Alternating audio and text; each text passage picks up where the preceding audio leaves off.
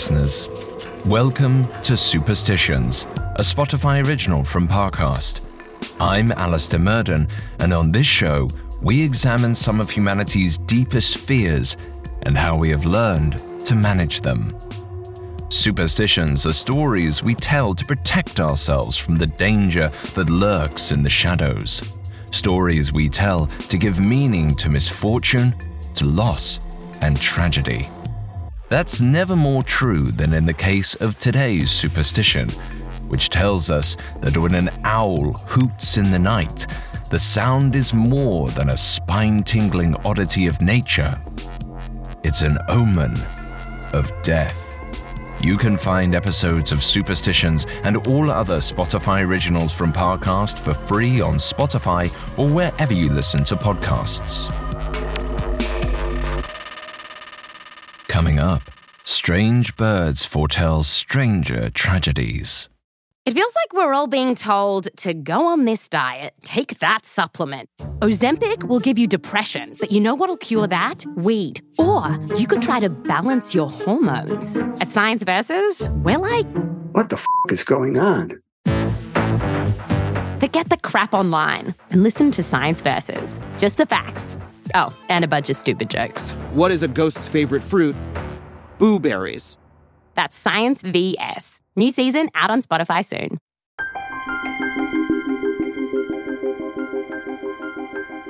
The owl eke, that of death, the bode he bringeth, wrote legendary author Geoffrey Chaucer. Or translated from 14th century English, the owl brings tidings of death. But Chaucer wasn't the first to have the idea, nor the last. The owl has reportedly been seen as a harbinger of death since at least the 2nd century, when one of these nocturnal birds was found perched over the door of the Roman Emperor Antoninus, just before he passed away. But as the superstition goes, the owl doesn't have to be perched on your lintel to spell death. All they have to do is sit on a tree branch above your head and loose their strange, almost human call into the night, and someone you know is done for. Edna sat up from her dining table abruptly, slamming her laptop shut and grabbing her keys in one swift motion. She'd had an unproductive afternoon trying to grade papers, but how could she concentrate after seeing the news? There was a snowy owl in Central Park for the first time in 130 years, and if she didn't go see it, she'd never be able to concentrate again. Outside, the city was bustling. Sirens wailed in the distance, cabbies cursed at each other, a woman yelled into her phone while power-walking down the street. Edna loved it all. It was part of why she had moved here. So different from the way she'd grown up, the constant, eerie quiet of the country, the long nights of crickets, and the odd sound of owls hooting in the distance. Even now, the thought made her shiver. Some people liked all that country stuff, found it peaceful. Not her. To be fair, it wasn't all the country's fault. There had been nothing peaceful about her father's big old house and the creaking walls and all the dead birds pinned up on walls with nothing around for miles.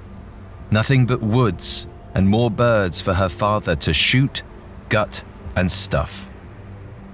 But an upbringing like that gave you an interest in birds anyway, however morbid. So, naturally, here she was, hurrying towards Central Park's first snowy owl in 130 years. Not to kill it, but to marvel at it from a distance for a little while. And then to watch it fly away free. First, Edna saw the crowd, clustered around a fenced-off field, holding phones and cameras over their heads. She circled for a moment, looking for her route, and then she cut in like the New Yorker she'd become. Through the pressing bodies, through the jostling cameras, and straight up to the fence. There it was, standing, just standing, in the middle of the field, as if it had accepted that it was on display and couldn't be bothered to put on a show. But it was a show, It couldn't help it, with that beautiful coat, white with black speckles, as plush and thick as the finest cashmere sweater on Park Avenue. It was facing away, though. Edna couldn't see its face. And then, its neck twisted, the way only an owl's can, more than 180 degrees. Edna's heart started to pound. Her head felt fuzzy. She could almost smell the strange chemical scent of her father's workshop, almost hear the dark, oppressive silence as he dissected a bird corpse, almost see the yellow glass eyes he worked into the empty sockets. But this bird still had its beady, living eyes. They glowed orange in the fading afternoon sun. And they were looking straight at her. Looking at the crowd, she told herself. This wasn't about her, or her father, or her bizarre, lonely childhood. This was just a cool owl sighting in Central Park. It belonged to everyone here, and the owl didn't care about any of them, clearly. Taking a deep breath, she loosened her hands on the fence. Then she settled in to do what she'd intended: observe and appreciate something rare and beautiful. As afternoon slipped into evening, the crowd around Edna dispersed. The street lamps lining the nearby path flickered on. The sounds of children playing faded into silence. But Edna didn't move, and neither did the owl. Edna was thinking about her father calmly now, like her therapist had taught her. She hadn't seen him in years. Maybe that was why her memories of him still felt so powerful. When she thought about her childhood calmly, she felt empathy for him. An old man from another generation stuck all alone with a daughter no one had taught him to care for. Meanwhile, it was his much younger wife who died early and left him Edna's only caregiver. All he'd wanted to do was his research for his work at the university, where he taught ancient Greek. More often, though, he was reading about owls or examining them. Such a strange hobby. He never really told her why he was so obsessed. Staring at the owl, Edna felt like she was on the verge of understanding for perhaps the first time. It was as if an invisible string was pulling her over the fence toward the bird. But it was the owl that moved first. It started to walk toward her, its long, skinny legs moving with a speed she didn't expect, its round, feathered body bouncing almost comically. Edna glanced around, eyes wide. The photographers from earlier would have been delighted, but they were all gone. It was just her and the bird now. But this time, she was sure it was looking right at her. When the owl was just a yard away, it finally stopped. And then, with a magnificent flapping show of wings, it lifted off from the ground and up the tree above Edna's head, where calmly, slowly, it let loose its cry, and then lifted off once again. Edna felt her heart soaring with the bird, that freedom and beauty, so alive yet just as eerie as her father's mounted corpses. But as the bird disappeared from sight, the spell was broken. Her cell phone rang, an unknown number. She hesitated. It felt almost criminal to do something as banal as answer the phone. Still, it could be important. She picked it up. An unfamiliar voice asked if this was Edna Adams. Edna said yes. The voice said they were so glad they'd reached her. It had been a little hard to find the number for next of kin. Her father had had an accident. He'd been driving home on a dark country road. There'd been a sharp turn. His car spun out and crashed. He would have died instantly. No pain. "I'm so sorry to have to share this kind of news," the voice concluded softly. Edna was silent for a long moment. At first, she couldn't speak. She felt like the wind had been knocked out of her stomach. Then, she didn't know what to say. What did one say to a call like this? She managed to whisper, "I see." The voice continued with a hospital name and address, and then asked if she had any questions. Edna said no, She said she'd be there as soon as she could. And then she hung up. She had to find a car, now. It was 9 p.m. by the time she was in the zip car, 10 p.m. by the time she drove through the tunnel and out of the city. The roads were quiet, no traffic at this hour, but it was a long drive to where she was going. The big, straight highway would only take her part of the way. Then it was the small, winding one, and then the little 2-lane roads, and the long, private driveway lined with oak trees. Except, not that last one. She wasn't going home. Not yet. The next 24 hours were a whirlwind.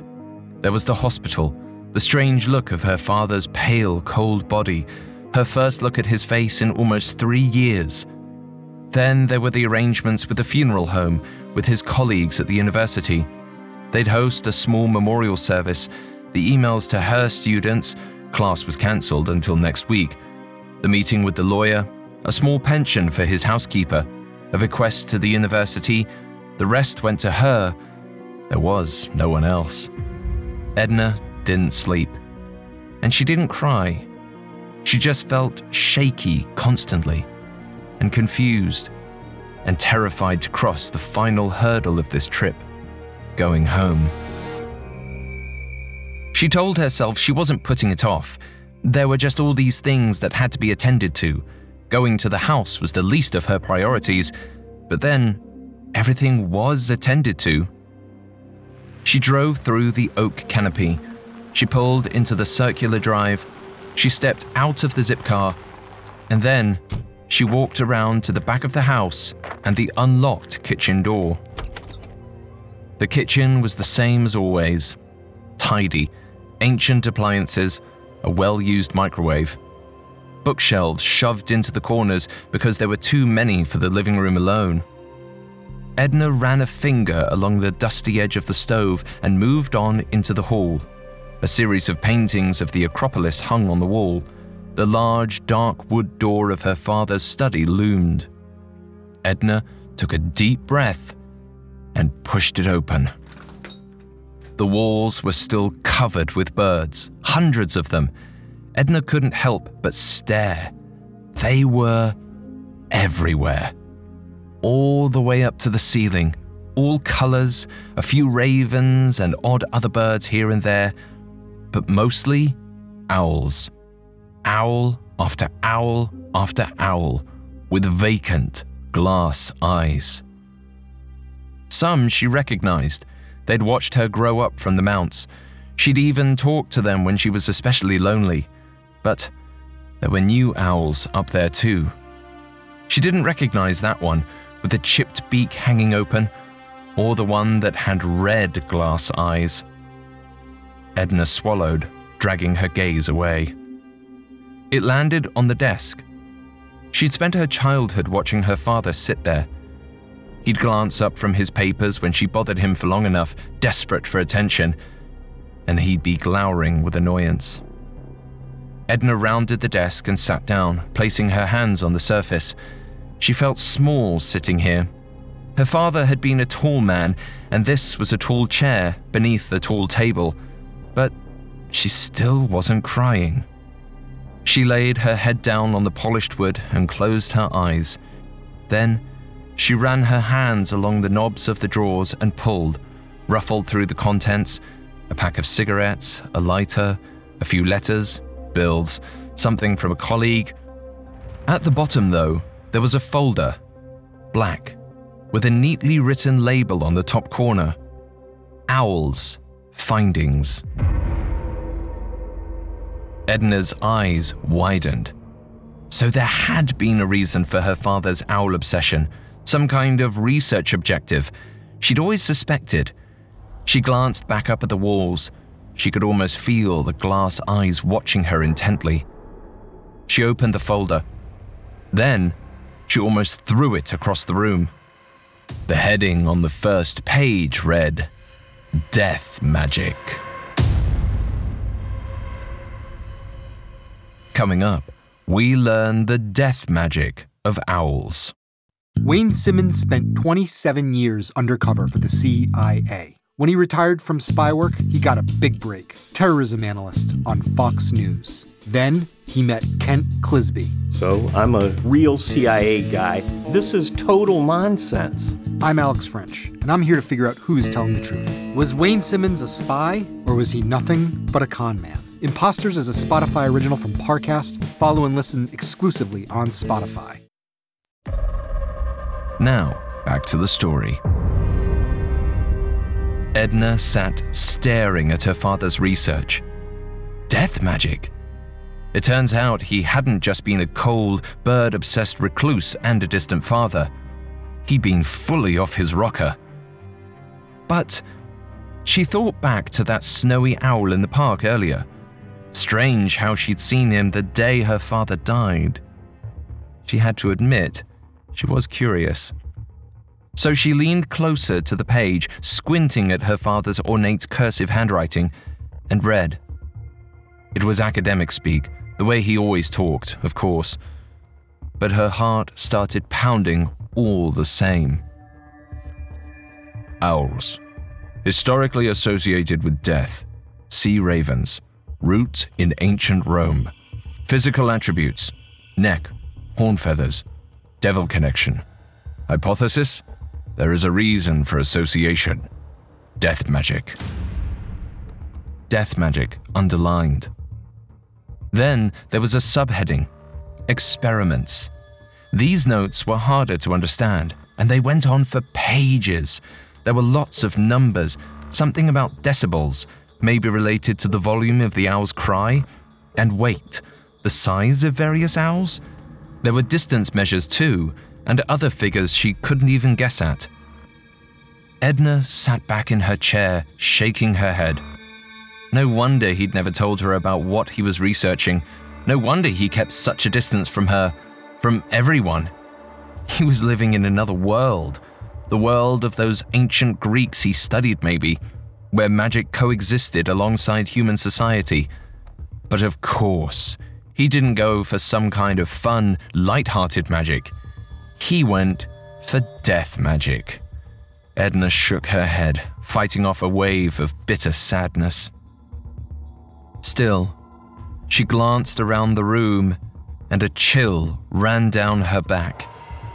It was strange to be here, all alone with these stuffed birds, knowing her father killed them in some kind of attempt to understand the magic surrounding death. Eerie. And she could almost hear feathers ruffling. But that was absurd. All the birds on the walls were dead. She had to be imagining it. She stood up abruptly. She needed to get out of here. She just didn't have the energy for another long haul back to the city. She could make it through the night. Edna tried to stay calm. She climbed into her childhood bed and played some Tetris on her laptop while NPR droned in the background. Then she closed the computer, she shut off the lamp, and she tried to drift off to sleep. Except Edna couldn't sleep. She kept hearing that strange sound, like bird feathers ruffling. And her thoughts were spinning like a yo-yo, up, down, into the past, back to the present. Mostly on the topic of birds. The birds on the walls downstairs, her father's research, then, now, the snowy owl from earlier, the way it had looked at her so intensely and directly, and that strange timing, the bird's hoot above her head, then the phone call. Edna shot up from her pillow, frustrated. She didn't want these thoughts. This was ridiculous. What would her therapist say? Probably that she was being influenced by her environment, by the strange 48 hours she'd just lived through, by the trauma of revisiting a place that had so much pain attached, by her father's death. Although she still hadn't cried for him. But then Edna remembered something her father had said about states like this. Waking, sleeping, in between states. He'd said they left you open to other dimensions, to magic. Edna swallowed wrong and almost choked.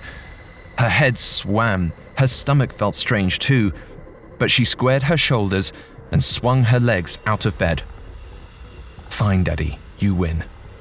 I'm going to look for magic. Death magic. And she knew just where to start. His workshop. The house was cold as Edna descended the stairs, her bare feet picking up small splinters from the old floors. They needed sanding, she thought reflexively. But mostly, her mind was on the dark, damp room ahead of her. Down the last flight of stairs, to the basement. It was pitch black. As she felt her way from step to step, she wondered what she was even looking for, but she kept going. It was a deep basement, unusually deep. At the bottom of the staircase, thankfully, was a lamp. She flicked it on, and then she saw them, lying across the long work table. Not birds, but rats. Hundreds of them lying in haphazard piles, their little legs twisted at strange angles, their naked, scaly tails poking out in all directions. Dead, all of them. And there, along the back wall, cages full of owls. Living owls. Edna just stared at it all, frozen, stock still. Clearly, her father hadn't been done with his experiments when he died. There was a pile of papers on the shelf next to her. She dragged her eyes away from the rats and pulled the stack down. As she read the first page, the owls started to hoot. The sound was disorienting, and it kept getting louder, like it was inside her head. But Edna read on anyway. Can the magic be reversed? Under what conditions can the energy be channeled backwards so that the bird dies and the man lives, or the woman?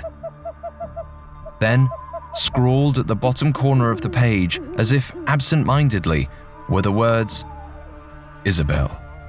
Always for Isabel. It had been so many years since she'd seen her mother's name. Suddenly, the owls fell silent. Edna slowly looked up at them. They stared back at her intently, as if they were waiting. Her pulse quickened. Then, out of the corner of her eye, she thought she saw something move.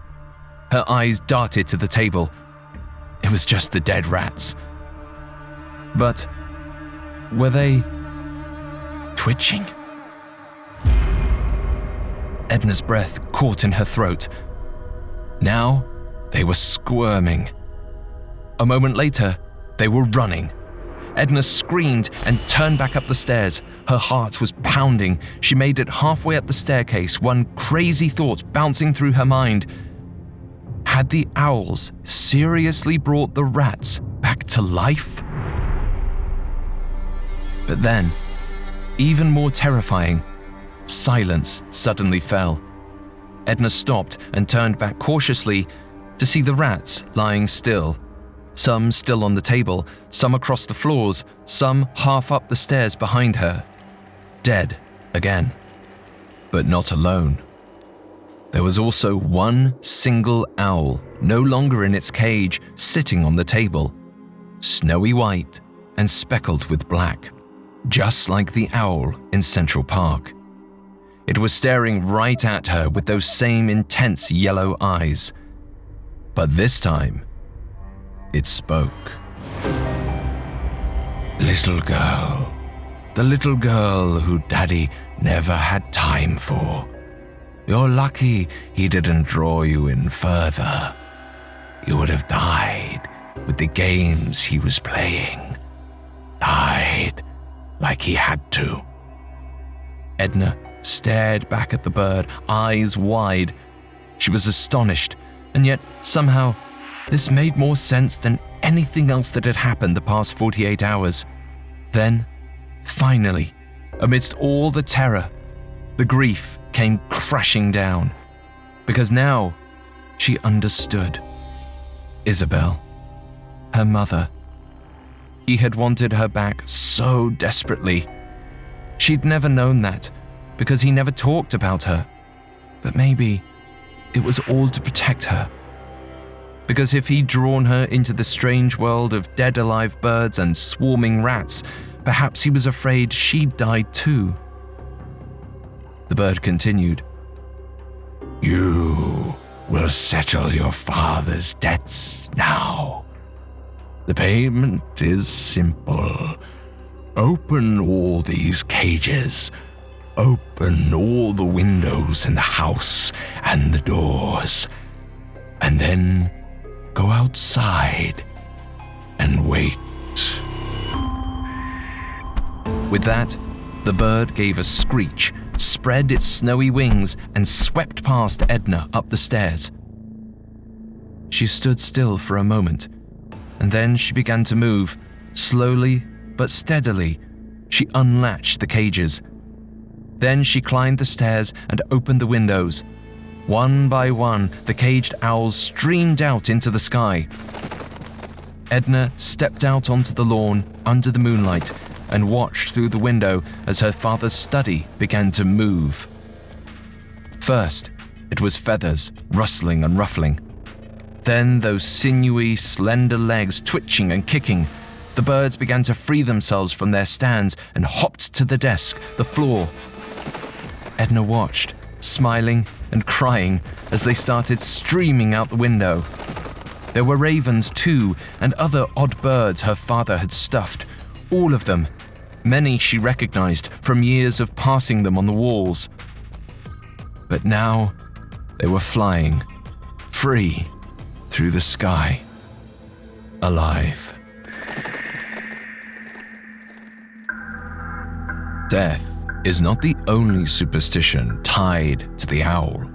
But like the idea that the birds are harbingers of death, most of these superstitions suggest that they are dangerous or bad luck. A few focus on their apparent wisdom, although researchers and bird enthusiasts have actually found that owls are not particularly clever, unlike ravens, their fellow eerie avians. But the legends around owls are not based in fact, nor do they seem to be based in myth. Instead, the enduring fascination of the owl and the many superstitions that surround it appear to be based on the simple, alarming qualities of the bird itself, its unsettling, beautiful appearance, its disturbing ability to twist its head around almost, but not quite, 360 degrees, its sometimes horn-like tufted feathers perched above yellow eyes, which, for Christians like Chaucer, are evocative of the devil himself, and, of course, its human-like cry. What person hearing that screech in the dark forest at night wouldn't think of human pain, of loss and death and the darkness that besets us from all sides? It's no surprise that cultures from ancient Greece to medieval England to contemporary America share a fear of that sound and have come to the same conclusion: that when an owl speaks, death follows.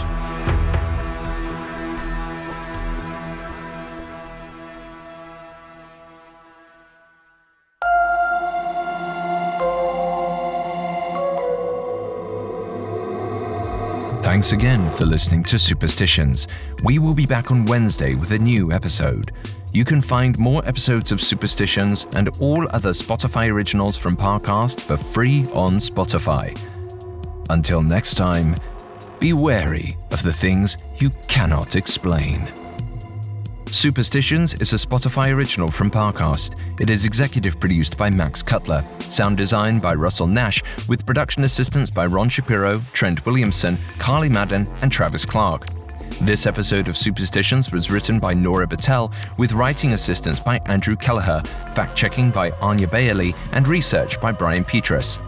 I'm Alastair Murden.